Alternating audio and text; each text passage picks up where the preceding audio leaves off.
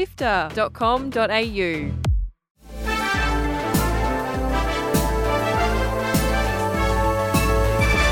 Hi, I'm Fiona Bartholomaeus. And I'm Omikulis. Welcome to Walkthrough, Sifter's weekly recap on the biggest news in video games. This week, Embracer winds back some of its ambitions, sacking staff and cancelling games. Xbox and Ubisoft show off their next batch of games, and the Activision-Microsoft deal hits a regulator roadblock. Here is the news for Sunday, 18th of June. Let's go. Join the Sifter community on Discord at sifter.com.au/Discord. Embracer Group, after buying up a stack of developers, have announced they're now closing studios, cancelling games, and laying off workers. CEO Lars Wingefors said in an open letter to the company's 17,000 staff that the company would decrease spending, reduce third-party publishing, focus more on internal IP, and increase funding to their large-budget games. Wingefors also said the studio would try to transition affected staff to other projects internally. This surprising announcement comes not long after the revelation that a $2 billion deal between Embracer and an unnamed partner fell through. Over the years, Embracer Group has acquired many different studios, including THQ Nordic, Saber Interactive, Gearbox, Middle-earth Enterprises, and more. It's unsure how these subsidiaries and games are set to release in the next year will fare. In some slight good news though, Crystal Dynamics has insisted its Tomb Raider project and Perfect Dark game will not be impacted by the restructure and cuts. Microsoft's $68.7 billion bid to buy Activision Blizzard has hit another hurdle, with the United States Federal Trade Commission now applying for a temporary restraining order and preliminary injunction. In the statement, the FTC said the temporary restraining order and preliminary injunction are necessary because both the companies have stated that they may still complete the acquisition at any time. Even though the acquisition was blocked in the UK by the Competition and Markets Authority, the companies can still technically seal the deal. They have approval from the European regulators and are currently trying to appeal the CMA's block. In new release news, the big events continued this week with showcases from both Microsoft and Ubisoft. Microsoft kicked things off with a series of big trailers, including a new teaser trailer for a reboot of Fable, starring comedian Richard Ayoade, and Obsidian's upcoming single-player fantasy RPG Avowed, which has been described by the team as their answer to Skyrim. Starfield, Bethesda's long-awaited upcoming single-player RPG, had an impressive showing with a 45-minute showcase trailer. There were glimpses of the game's robust starbase and starship crafting system, as well as deep dives into game's characters' customization, planet exploration, and gameplay systems. It's a bit odd, but one of my favorite ways of customizing ships is I make them look like animals. The HMS Platypus, as I called it, where it had a giant tail to it. And we've done spiders, we've done mechs.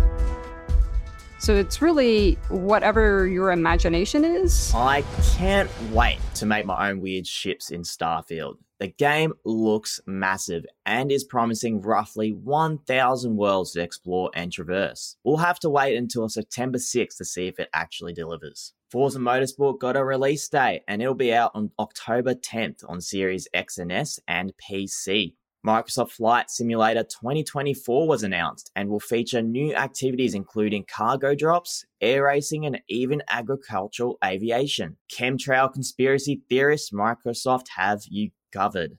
There were also heaps of third-party trailers and announcements, from a full-blown Persona 3 remake to the latest entry in Sega's Like a Dragon series, Infinite Wealth, featuring an absurdly hunky Ichiban Kasuga waking up naked and confused on an American beach.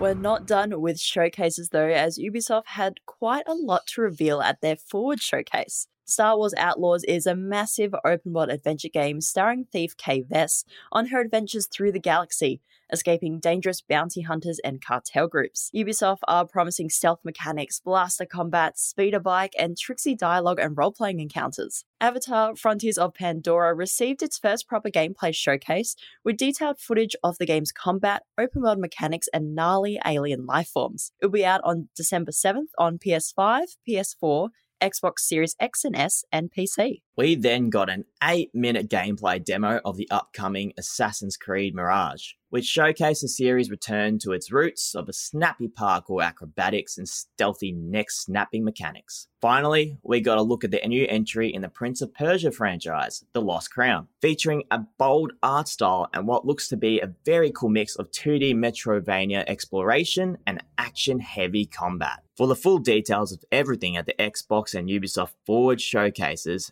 you can check out our show notes. Wake up again. Citizen Sleeper developer Gareth Damian Martin has revealed a sequel to the cyberpunk narrative game Citizen Sleeper 2 Starward Vector. An animated trailer was released introducing the game's new story and a couple of interesting faces who will take us along another journey to build a refuge among the stars. Citizen Sleeper 2 will once again draw on the freedom and flexibility of tabletop role-playing games, with a strong focus on dice rolls and storytelling systems. The announcement didn't come with any word of a release date or time frame. Still, we're huge fans of the original award-winning Citizen Sleeper and can't wait to turn our eyes starward for the sequel. XO1, the Australian-made gravity-based spaceship exploration game, is getting a spin-off. XO Rally Championship will be an off-road racing game. It will take place on similar futuristic landscapes as XO1, but this time you'll be racing across harsh alien environments in a futuristic Land Rover. This looks to be pretty fun, dealing with the wacky physics, intense weather, and hardware-breaking temperatures. It's a single-player game with a career mode inspired by Earth's legendary rally events. No release date as of yet, but we will keep you updated.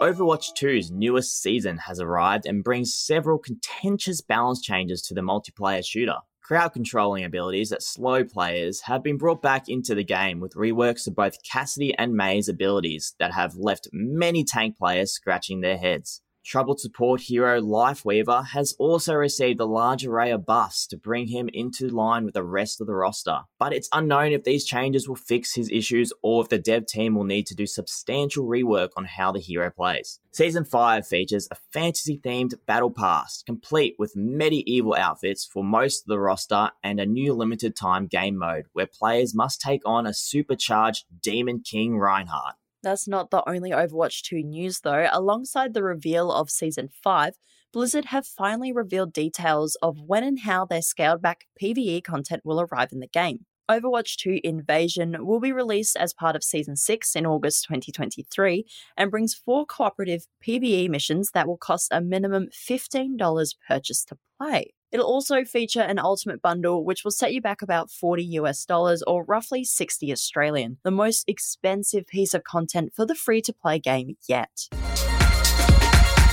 That's it for the big headlines. Here's what's coming out this week. In space, nobody can hear you scream. In the squad-based tactics game, Aliens Dark Descent, command a crew of hardened colonial marines to stop a terrifying xenomorph outbreak from the 20th of June on PC, PlayStation, and Xbox. Get ready for chaos with Crash Team Rumble, a 4v4 party game where the iconic heroes and villains of the Crash universe battle to capture more Wumpa fruit, releasing 20th of June on PlayStation and Xbox. It's time to lose your entire life in another massive Final Fantasy game. Step into the shoes of Clive Rossfield, a warrior granted the title of First Shield of Rosaria in Final Fantasy XVI, an epic dark fantasy action RPG coming to PS5 on the 22nd of June. The Bookwalker, Thief of Tales is a stylish narrative adventure in which you play as Etienne Quist, a writer-turned-thief who can literally dive into books. Try the turn-based combat, puzzles, and mix of top-down and first-person gameplay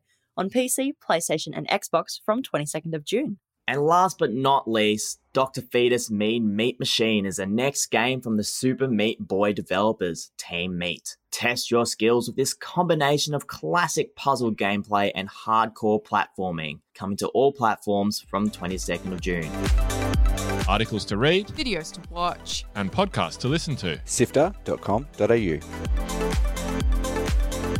This has been Walkthrough by Sifter. My name is Fiona Bartholomeus. And my name is Omi Kulis. Thank you so much for listening. Walkthrough is our recap of the news, but if you want to catch up on all of Sifter's stories, we've got a fancy newsletter. It's an easy way to make sure you don't miss any of our interviews or reviews, and it's out every fortnight. Head to sifter.com.au/newsletter to subscribe. That's sifter.com.au/newsletter. Sifter is produced by Kyle Pauletto, myself, Adam Christou, Daniel Ang, and Fiona Bartholomeus. Mitch Lowe is senior producer who edited this episode, and Gianni Di Giovanni is our executive producer.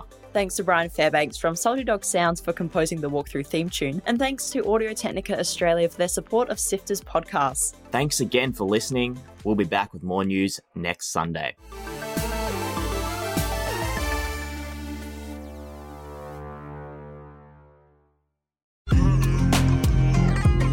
Hi, Chris Button here from Drop Rate, Sifter's video game review podcast. Final Fantasy VII Rebirth is finally here, continuing the ambitious reimagining of a beloved classic. It's very, very funny.